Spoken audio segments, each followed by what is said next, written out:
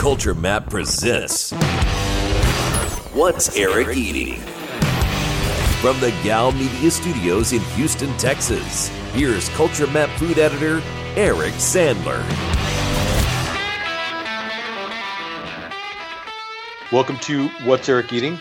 Culture Map's weekly look at all things Houston bars and restaurants. I'm your host, Culture Map food editor Eric Sandler. We are still social distancing. We are recording this over Skype, so I apologize in advance for any degradation in our usual sparkling sound quality. But I was actually pretty pleased with how last week's podcast with Matt Harris and Justin Turner turned out. So if you missed that episode, I highly encourage you to give it a listen. Going to do things just a little bit differently this week. I have Antonio Gianola from Houston Wine Merchant coming up in a little bit. But first, we're going to do two parts of the news of the week. Rebecca Masson from Fluff Bake Bar is going to come on and talk about her reopening.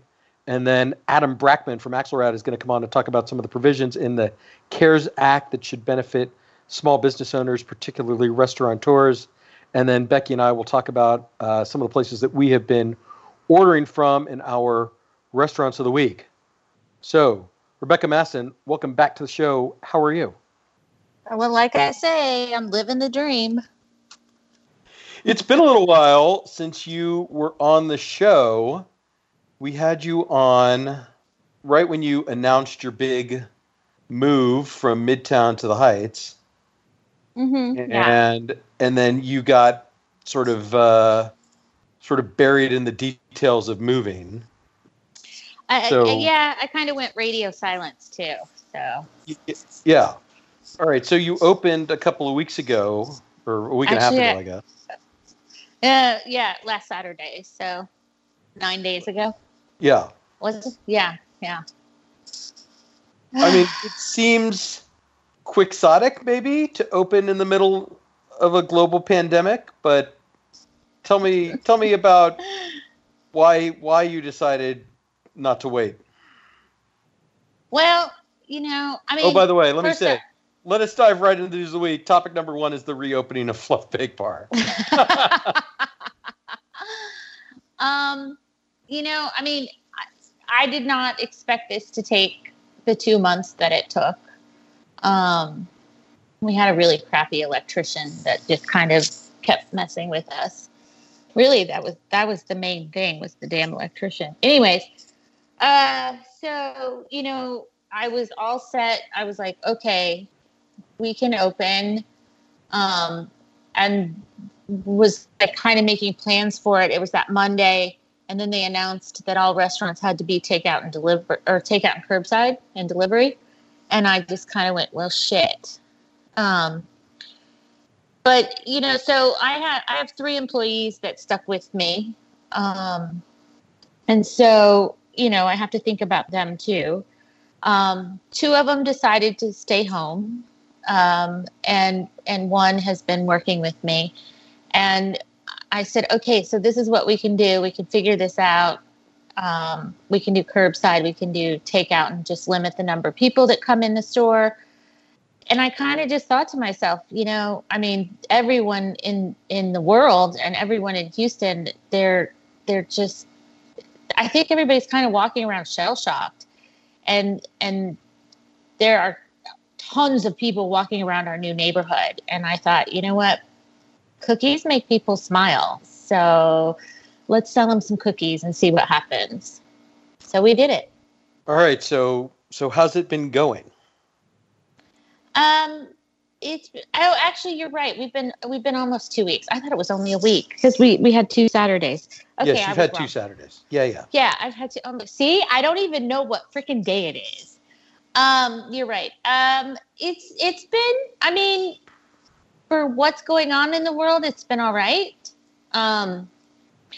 We finally figured out how to manage the online ordering, thanks to Aaron and Patrick Pegis for talking me off a ledge on that first day. They had some time under their belt we use the same system, so they gave me all the pointers. And we've had a lot of people in the neighborhood, out walking, and just popping in and buying a cookie here and there. So it's been okay. I mean, it's not what it it's not what fluff is, but it's what it is right now. Right. So you've made, like you said, you only have one person working with you right now. So you've made some kind of compromises to be this version of fluff. I know you have a limited menu. Yeah. Yeah. You're not doing cakes. No, I mean, and I've tried to, I tried to be nice about it, and it's really hard because one, people don't read, even in this day and age, even in this day and time when they have lots of time in their hands, they're not reading what we're posting. They just see a picture of something. And then when I try to explain to them, it takes 6 people to execute fluff to its fullest. I mean, that's just a fact. It takes 6 people. I have 1. And so she and I we sat down and we're like, okay, let's do, obviously couch potato and unicorn bait. And then for the people that don't know us, we'll do chocolate chip and snickerdoodle. And so then we decided, so we'll always have those 4 cookies. And then just this week, we kind of got bored making the same thing over and over again. So we'll just kind of start like weaving and bopping some of our other things in. Like this weekend we had moon pies and oatmeal cream pies, and gluten-free fluffernutters. But as far as cakes are concerned, it's not possible. I mean, each of our cakes has 4 to 5 components to it, right? And Houston loves the Veruca salt. I mean, what do you want me to tell you? I know. It's a good cake and I love it too.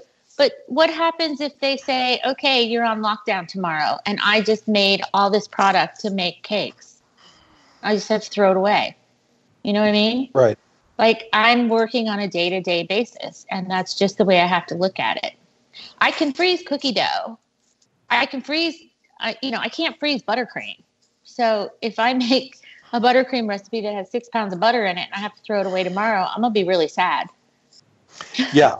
And then the other thing you've done is you started doing mail order cookies. Yes. How has that been going? So I've only ever shipped to like my family and my friends. So I know it works. I've done it, right? But I've never done it on this scale. So we have a box of a dozen cookies and we pack them up nice and we ship them off. And so it kind of went really well.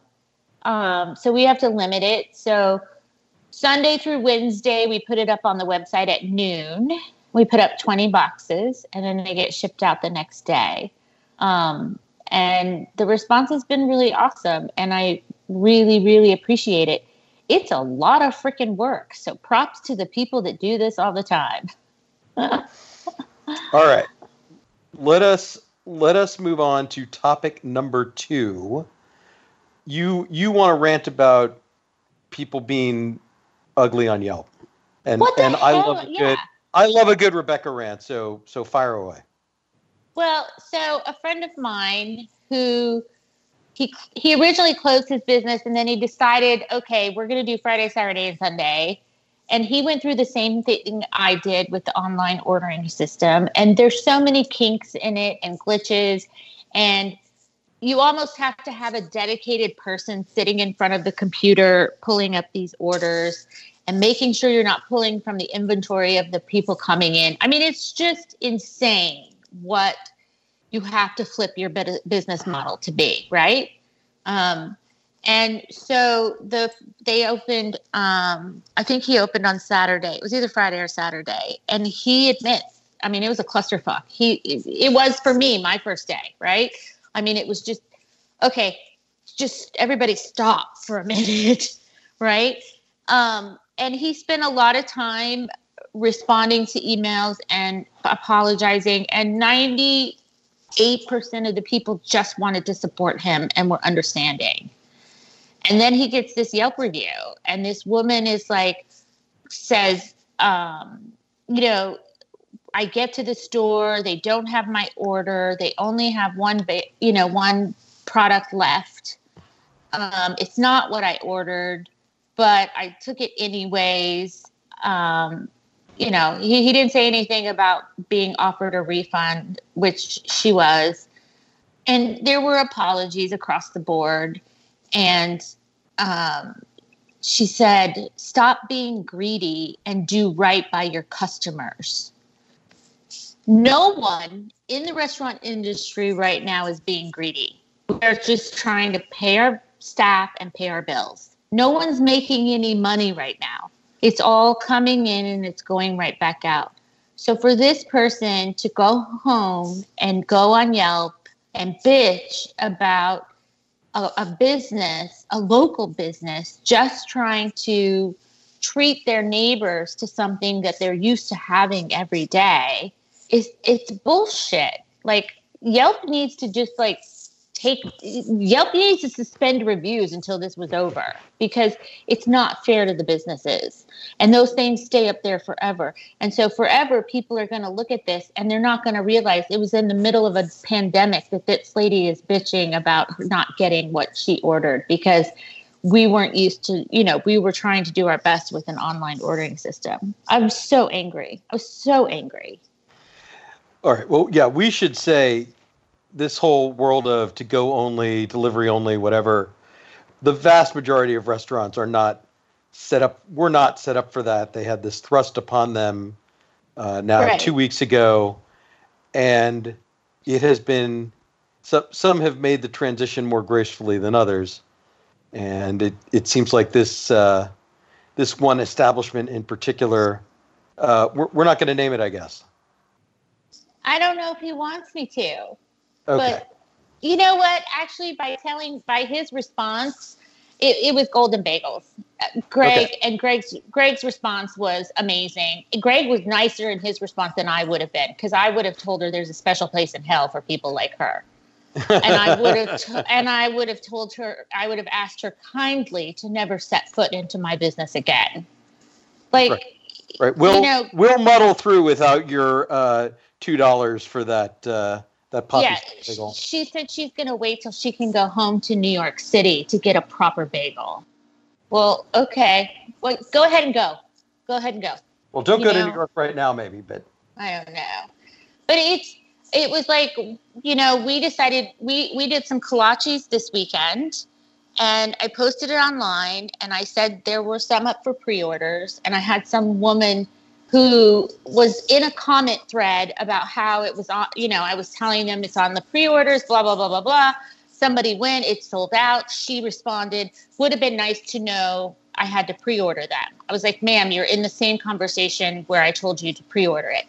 Then come Saturday morning, we weren't even open yet. My mom opens the door to say hello to a regular.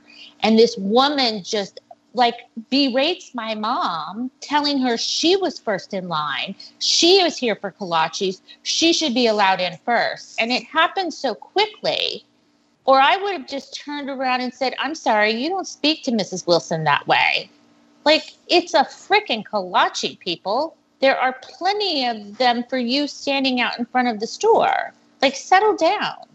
I don't know. It's this is a very stressful time for people. I think most people are nice. They're happy to have the restaurants in their life. They recognize the sacrifice restaurant workers are making by working in this environment. But I do think the disruption and the stress and the pressure of the situation is causing a very small group of entitled people to lash out.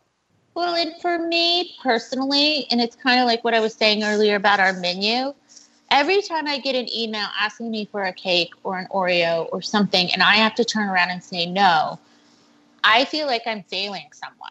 And I know that is the stupidest thing to think, and especially in this day and age, and I'm already doing everything I can do, but I feel like I'm letting someone down. And it's not my intention to let you down, but I'm one person with one employee. And, same in all these other restaurants. It's mostly their salaried employees working. So there's maybe where there's normally 5 people on the line, maybe there's only 2. And we're all just trying to put our best foot forward and do the best that we can do. But I can't help but feel personally that I'm letting people down. And it makes me feel even crappier. And I'm sorry. I have never been so nice. I would offer to hug you, but I'm not allowed to get that close to you. I'll take your hug from afar. Yeah. Yeah. All right. Let us do topic number 3 briefly. I talked about this last week. There are various programs in place for unemployed hospitality workers who are looking for a meal. Those programs have expanded a little bit. There is still Houston Shift Meal, which is organized by your friends Jonathan Beitler and Kat Wynn. Yeah. And I've seen them. Who's jumped in on that in a big way is Hugo Ortega and Tracy Vought's restaurants. I saw that both Backstreet Cafe and Hugo's have been participating in that. Oh, that's amazing. Yeah. Actually, so, I haven't had time to look too much into it, but that's awesome that Hugo's being a part of it. I love those people. I mean, if you getting your free meal from one of the best chefs in Houston, that's a pretty good deal. Yeah, that's exciting. Yeah. And then I saw that Sean Beck, their beverage director, has found some $10 bottles of wine that he'll sell you at Backstreet Cafe. Oh, that's awesome. So, it's like you can still be conscientious about your budget and have a little bit of an occasion with it. So I just want to recognize those efforts. So there are some people out there that probably could use a glass of wine right now. Absolutely. Yeah. Monkey's Tail has their On My Tab program. They're giving away like a burger and fries and a beer to people or at a steep discount. That's being paid for by a whole bunch of the various liquor brands around town. So that's going on. And actually, as bar food goes, their food is really good. So, shout out to Monkey's Tail. I'll just have to go buy one. People. Yeah, no, you totally should. They do, well, when they're open, they do a beer, a shot, and like a slice of pizza or a hot dog or a burger for $8. They call it a Happy Meal. Wow. It's like basically my favorite thing. As deals go, it's hard to beat. Yeah, that's amazing. And then you've got Real. Yeah, Real is part of a big deal. This Restaurant Workers Relief Program organized by Edward Lee. And James Beard award-winning. Yes, and Maker's Mark. Yeah.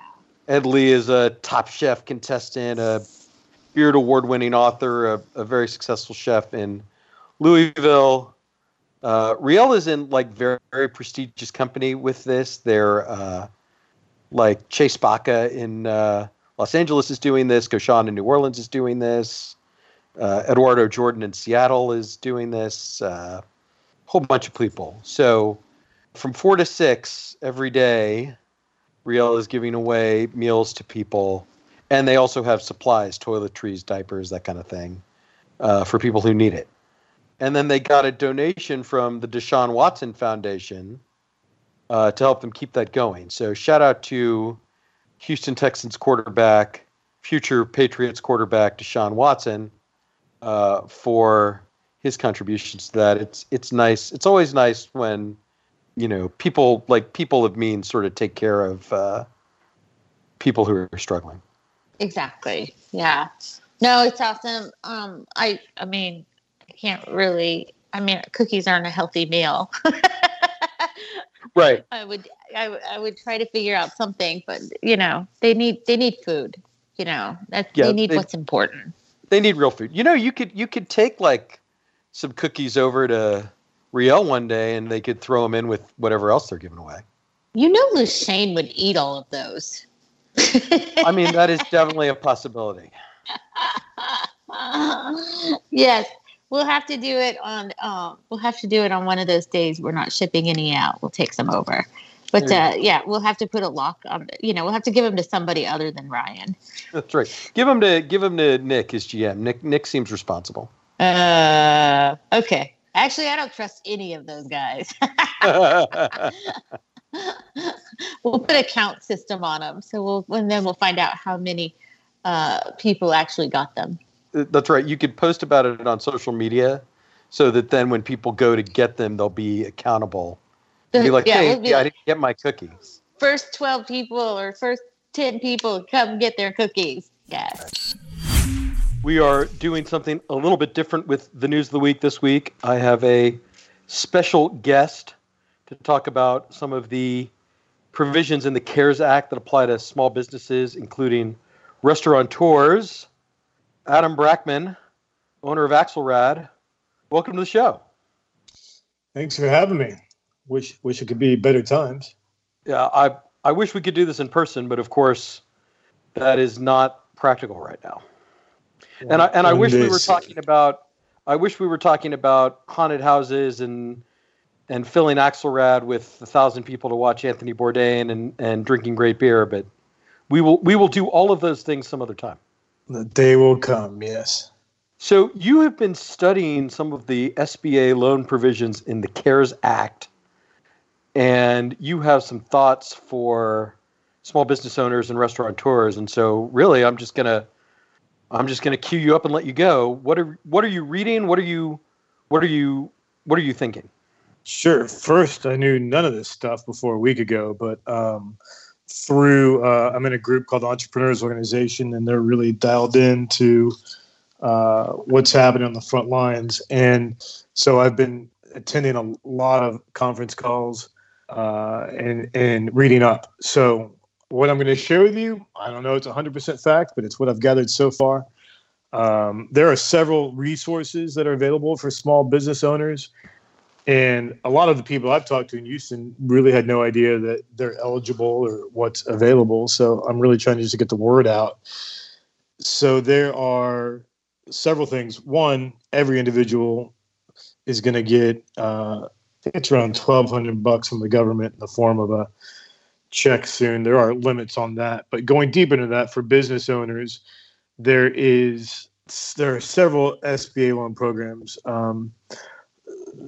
You can go to SBA's website and find out about some of, like, there's a disaster loan that can happen now that will give you $10,000 immediately. And I believe that's going to be a grant towards helping you cover some things. And then they'll do longer term SBA loans. But the most exciting part is specifically about this CARES Act, which what it will do is it'll originate as a loan. You'll get a loan that is equal to an amount that is equal to 2.5 times your average monthly payroll, rent, and utilities for 2019. So let's say that your business had an average payroll, rent, utilities of $100,000, and you could apply for a loan for $250,000, 2.5 times that original amount, and they will give you a loan of that amount. And provided you use that money for your rent, utilities, and payroll, they will forgive that 100%. So it's basically turns the loan into a grant. Okay, so let's get a few specifics in. Is there any kind of limit to who is eligible for this? From what I understand, all business owners are eligible. They're even including nonprofits and sole proprietors. Okay. The one thing, and I'm not 100% on this, but I know that it'll certainly help if you've been in business for a year. If you started after February 15th of this year, you definitely don't qualify. Before, let's say you open up in January and you ran from January to February, I believe you can qualify for something. There's just some more caveats in how that works. Okay, and then do you know, like, when you can start applying and how quickly they'll get the money to you? They just approved it in the last couple of days. So right. The Senate and the SBA is working through some additional definitions and clarifications. So you'll probably be able to apply in the next 2 weeks. You do it not through the SBA. You'll do this through an SBA lender. So you'll go to a bank. So you should be asking around for, resources that are local SBA banks. We're also trying to make available more resources through Axelrad. We're creating a page on Axelrad's website that will give people some summaries of what's going on. And we'll also be inviting people to different conference calls and seminars and things like that so they can learn.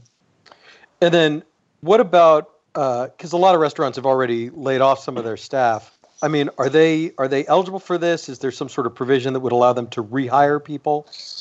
It's a great question. So specifically, this is meant to be a stimulus program. It is meant to work for people who have laid off, furloughed their employees. So somebody could have laid off 100% of their staff. And as long as you rehire them the day that you get the original loan, you'll be able to use that money towards those wages. And they don't have to be the exact same people. You just have to spend the same amount towards the same wages. But hire those same people. They've been good to you. Yes. Well, certainly for the people who were furloughed, I would hope that they bring those other people back. But I don't get into the specifics of telling other people how to run their businesses. Keep your good people. But right. Someone who's on unemployment now will be able to get off of unemployment, be rehired, and then this money will be able to go to those wages. Okay, so obviously Axelrad has been closed now for 2 weeks because that's when the city closed all the bars. I mean, is 2.5 times your monthly revenue? Is that a meaningful amount of money? Is that something you're going to take advantage of? No, we certainly will. Yeah, 2.5 times our wages, rent, and utilities is certainly a meaningful number. I can't think of a scenario where someone wouldn't want to apply.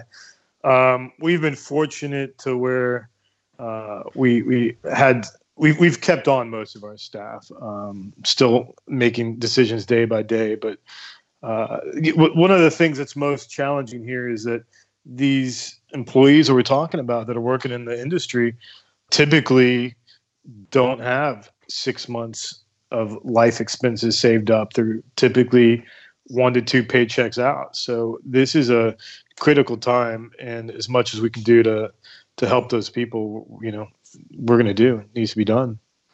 Yeah, and then I mean, obviously, you have a reputation for being very community minded. You were a big part of. You were very helpful during Hurricane Harvey. I mean, you were out there on boats. You were fundraising. You were feeding people. So, what else are you doing, kind of, to help people out? Well, there's just always things people can do to help. There's Crowdsource Rescue, which is the group that I was working with during Harvey to help. It was created during Harvey by Matthew Marchetti to align people who needed rescue with people who had boats. They've now pivoted to make that platform be a way to help get food to people who need food, who are maybe at home, that are not able to get out for certain reasons, or maybe financially can't afford food. So you can go to Crowdsource Rescue and learn about that.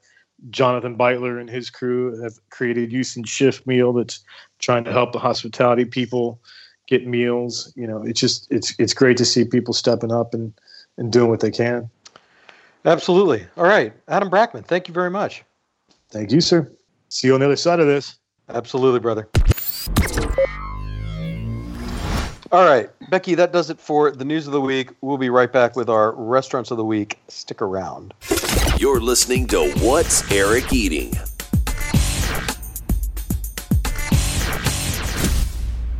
Becky, for our restaurants of the week, I just want to talk a little bit about some of the restaurants we've been ordering takeout from. Obviously, we're not dining in any restaurants. We're not dining together anywhere. No. But I just wanted to know if you have had the chance to order food from any local restaurants.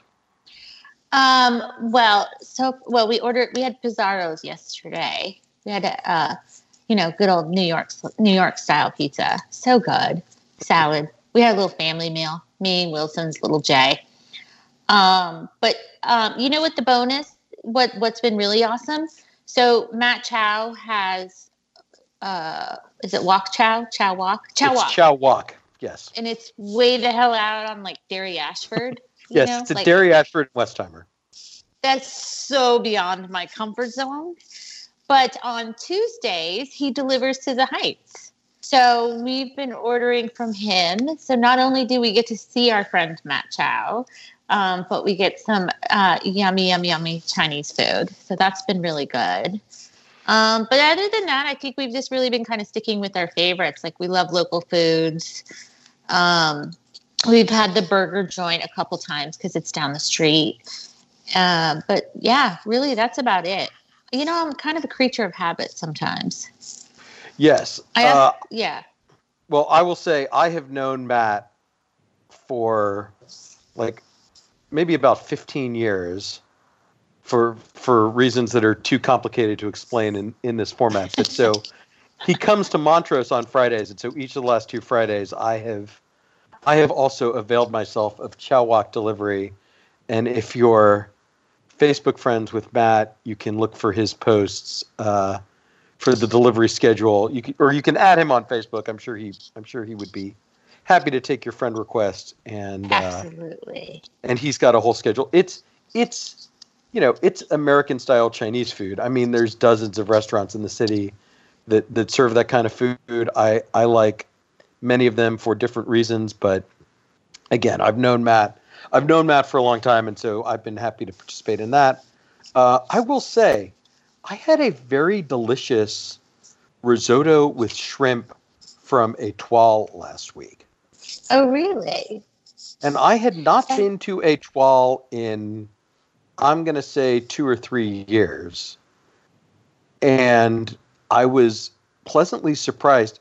It had you think that the food is going to degrade. Like once you put it in a box and drive it somewhere, you're asking for trouble, right? It's not going to be at the same quality as if you had it hot, like fresh on a plate.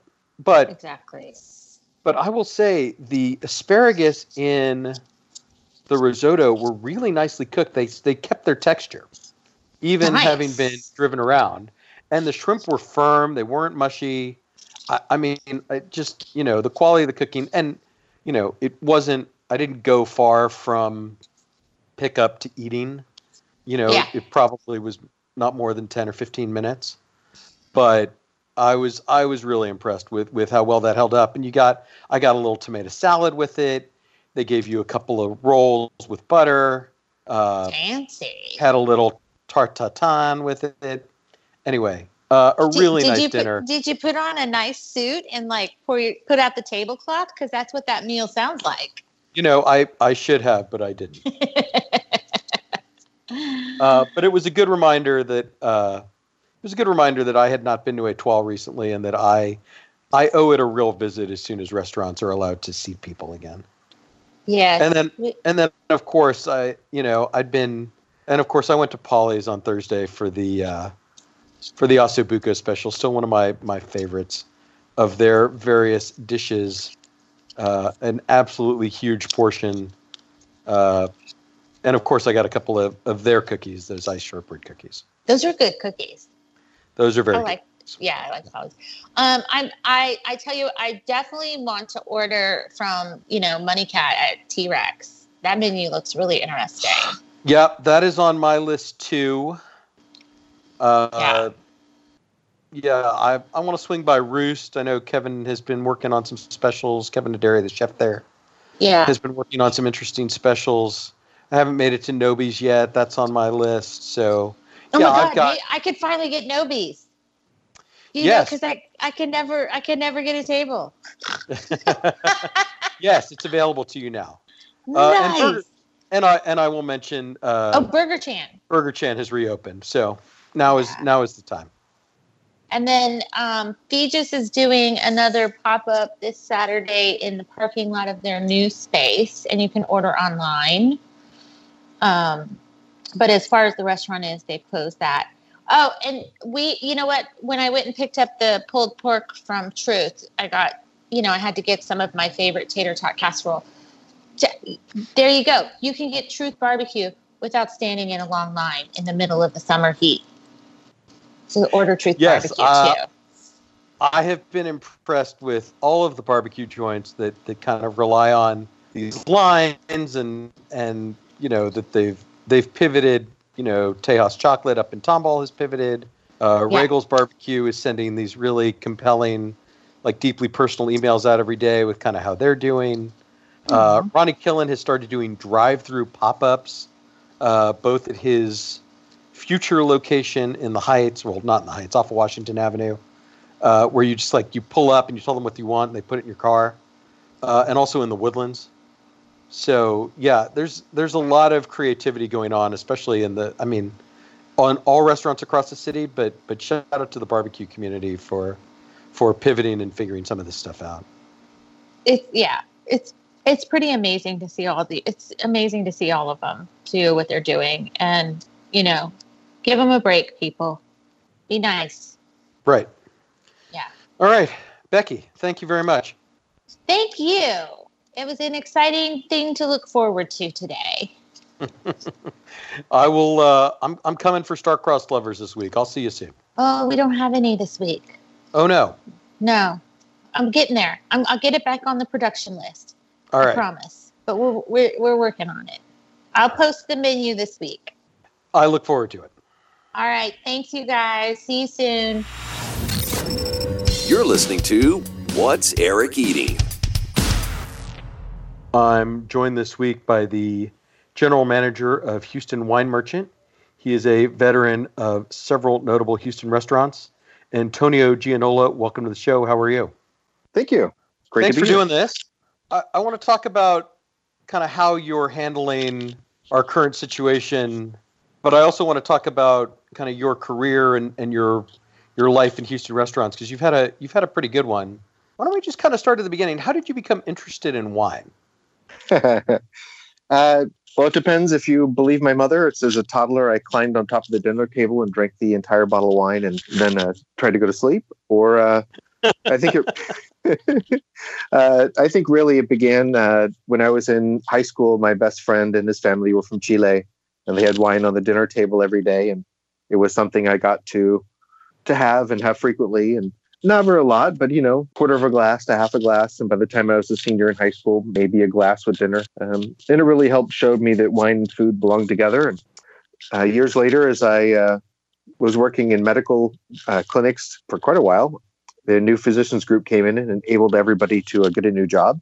And I decided to go back to college, and I was going to work at a restaurant for a while as we were between semesters. And the restaurant gained a sommelier, Tony McClung, and I harangued him with questions. I borrowed books. I convinced him he needed help counting bottles and moving cases. And in return, I was incessant and just questions. And when he left the restaurant, I took over the program. And it's hard to believe, but it's been almost 25 years now. Which restaurant was that? That was a Sierra Grill on Montrose. Oh, wow. Okay. Yeah, there was. That's where I started. That was that the one that was Charlie Watkins? Was that the one that?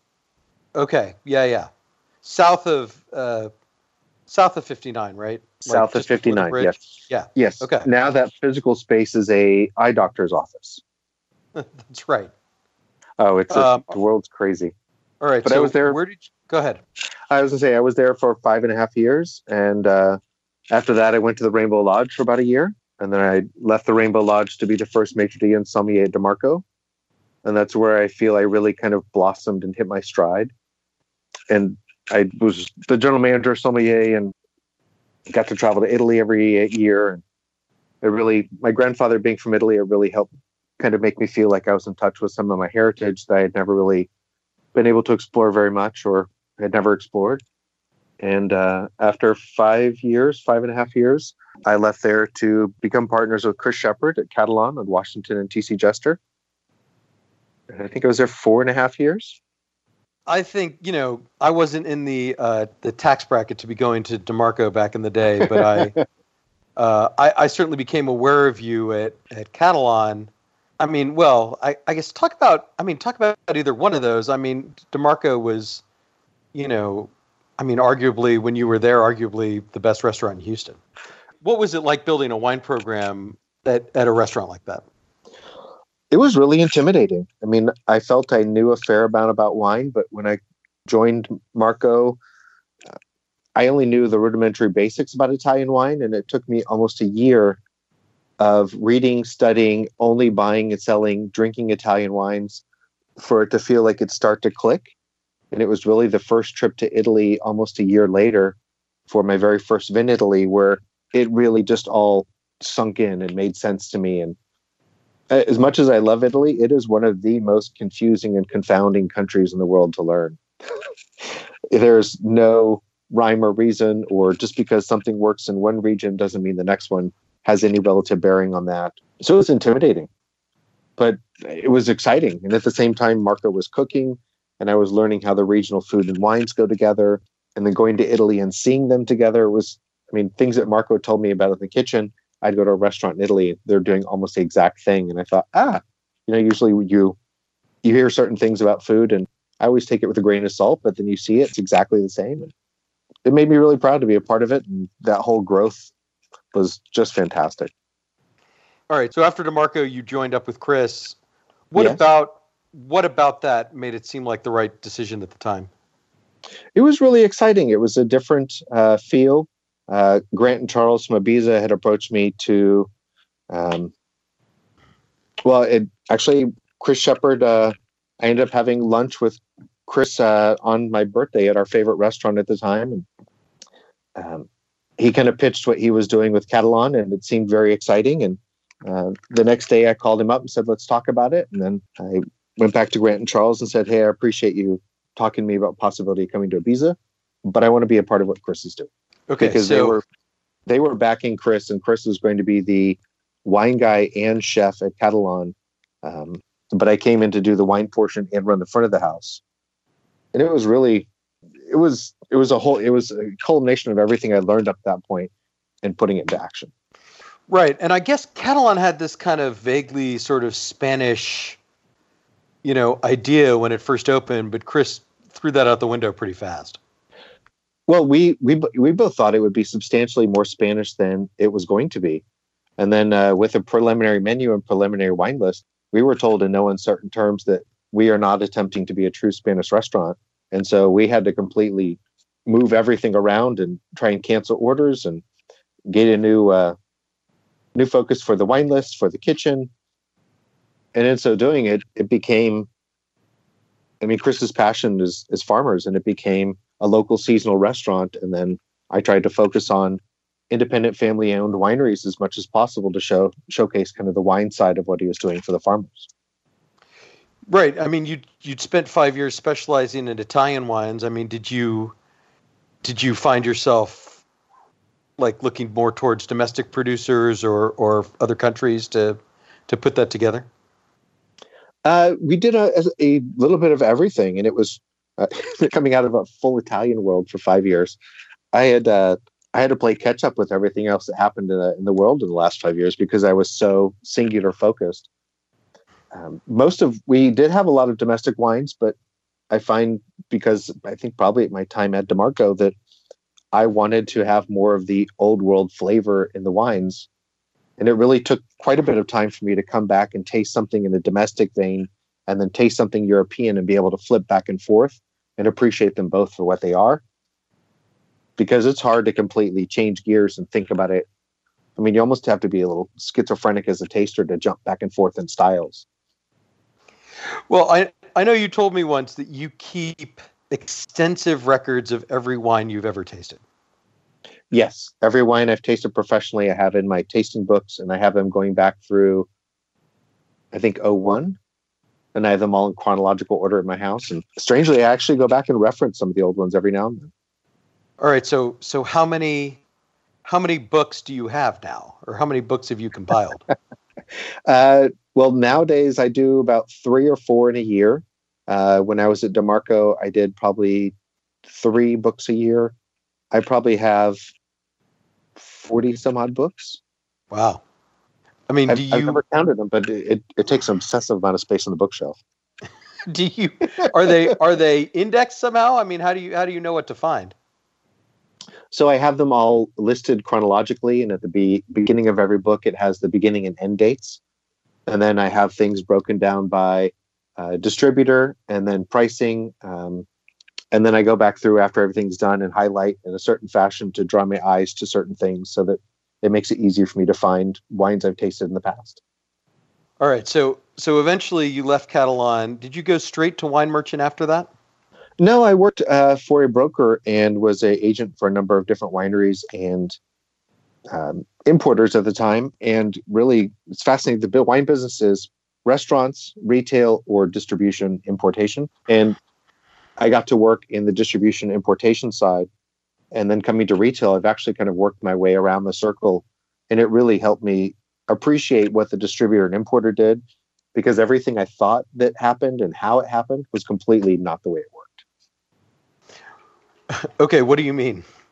Well, I mean, as a restaurant wine buyer, you imagine that you talk to an importer and you don't really see what goes on behind the curtain. And then you talk to a distributor and, you're always frustrated that something you ordered or special ordered is not arriving soon enough. But then once you start dealing with the importer and you realize, okay, this is coming from Europe and this is consolidating and then putting it in a container with 1,000 other cases just coming to Texas or just coming to New York and then to another container, you understand it takes a lot more time than you anticipated.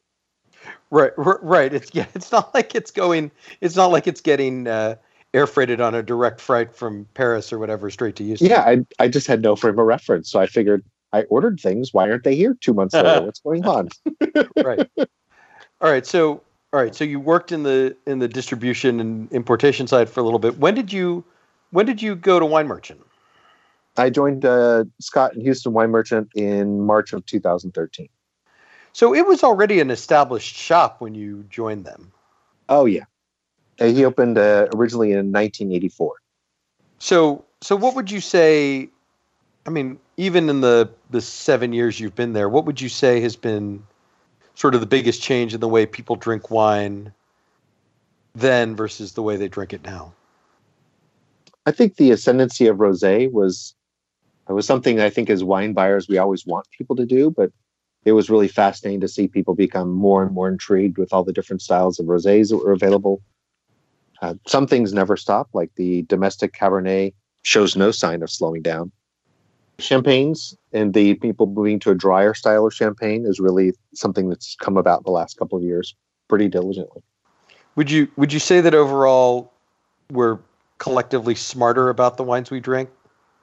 I think the wine consumer, for the most part, is a really savvy consumer. I mean, this is an amazing time to be a wine consumer. The overall quality is off the charts. And when I started, you would taste 10 wines and 3 or 4 were just outright not good.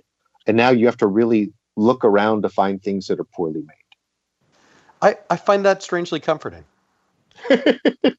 Well, it also means that, with everybody drinking wine, pricing's a little higher, but, I will keep the overall quality. I think that's fantastic. Yeah. I mean, obviously, you guys have basically everything from, table wine to like the, stuff that people cellar for years and drink on very special occasions. I mean, what would you say is kind of the price point that most people are looking for on a typical visit? Well, before the pandemic, I would say that people were regularly in the kind of 30 to 70 range was kind of the sweet spot of what people were looking for. Nowadays, with everything going on, I think people are looking for wines that they don't have to cellar, and they're drinking them all. Most of is kind of in the 20 to 35 range is tending to be the biggest movers right now. Yeah, I was going to ask you about that. I mean, I have the sense that people, since they're not going to restaurants and they can't go to bars, have you seen an uptick in your business from people who just want to drink from home? Yeah, definitely. There's people instead of buying a bottle or two are buying half a case to a case. And a lot of people are, even with their cases, they're, how do you say it? Well, they're trying to make sure that, hey, since we're having date night at home now, let me get a special bottle for date night. And then that'll be the night that we get food from our favorite restaurant or the place that we would have gone on date night. Are people calling you and saying something like, well, I'm going to order this dish from a certain restaurant and asking for sort of pairing suggestions? Yeah, they are. And it's really flattering when they do that. And then how are you and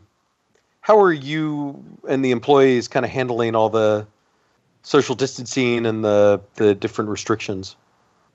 Well, last week we started moving to exclusive curbside and delivery, and then asking guests not to enter the store, just to make sure that we are protecting them and that our staff is being protected.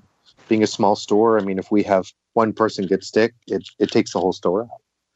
But people have been very nice and understanding and appreciative of the curbside, and they just call us and let us know they're outside. And we bring the box out, box or bottles or whatever they've ordered out to them, and place it in the car and say thank you and give them the receipt, and off we go.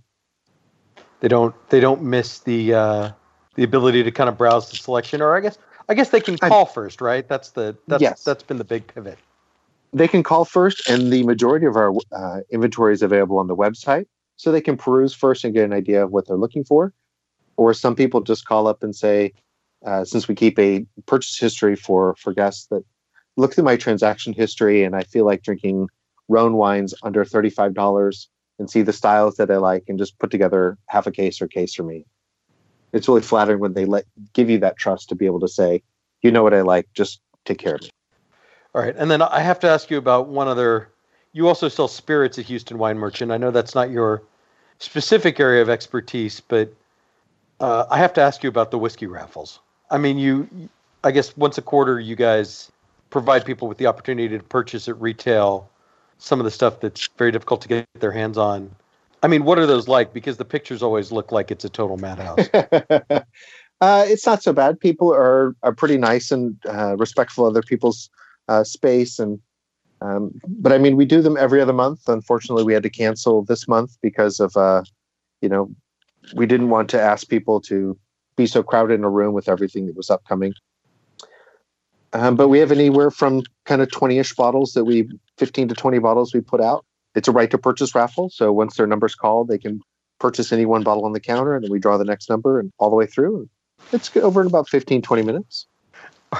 Are you surprised by this like whiskey boom? Because every now and then I sort of ruminate over the fact that I used to be able to pick up a bottle of Blanton's on a shelf anytime I wanted it, and now people will knife each other essentially for the chance to get one.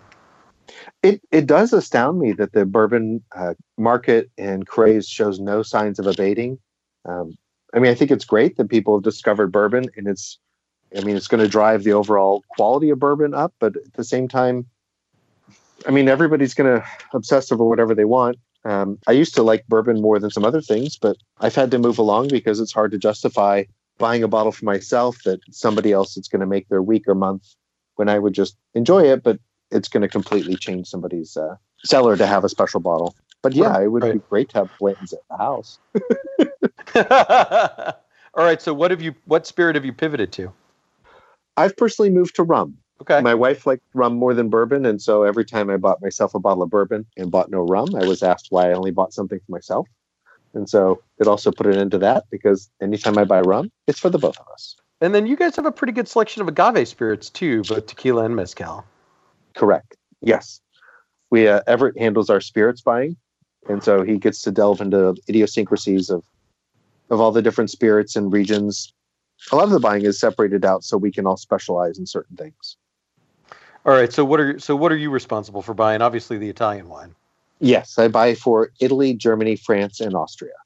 So what are you just absolutely loving right now? Like, give us a couple of new additions to your selection.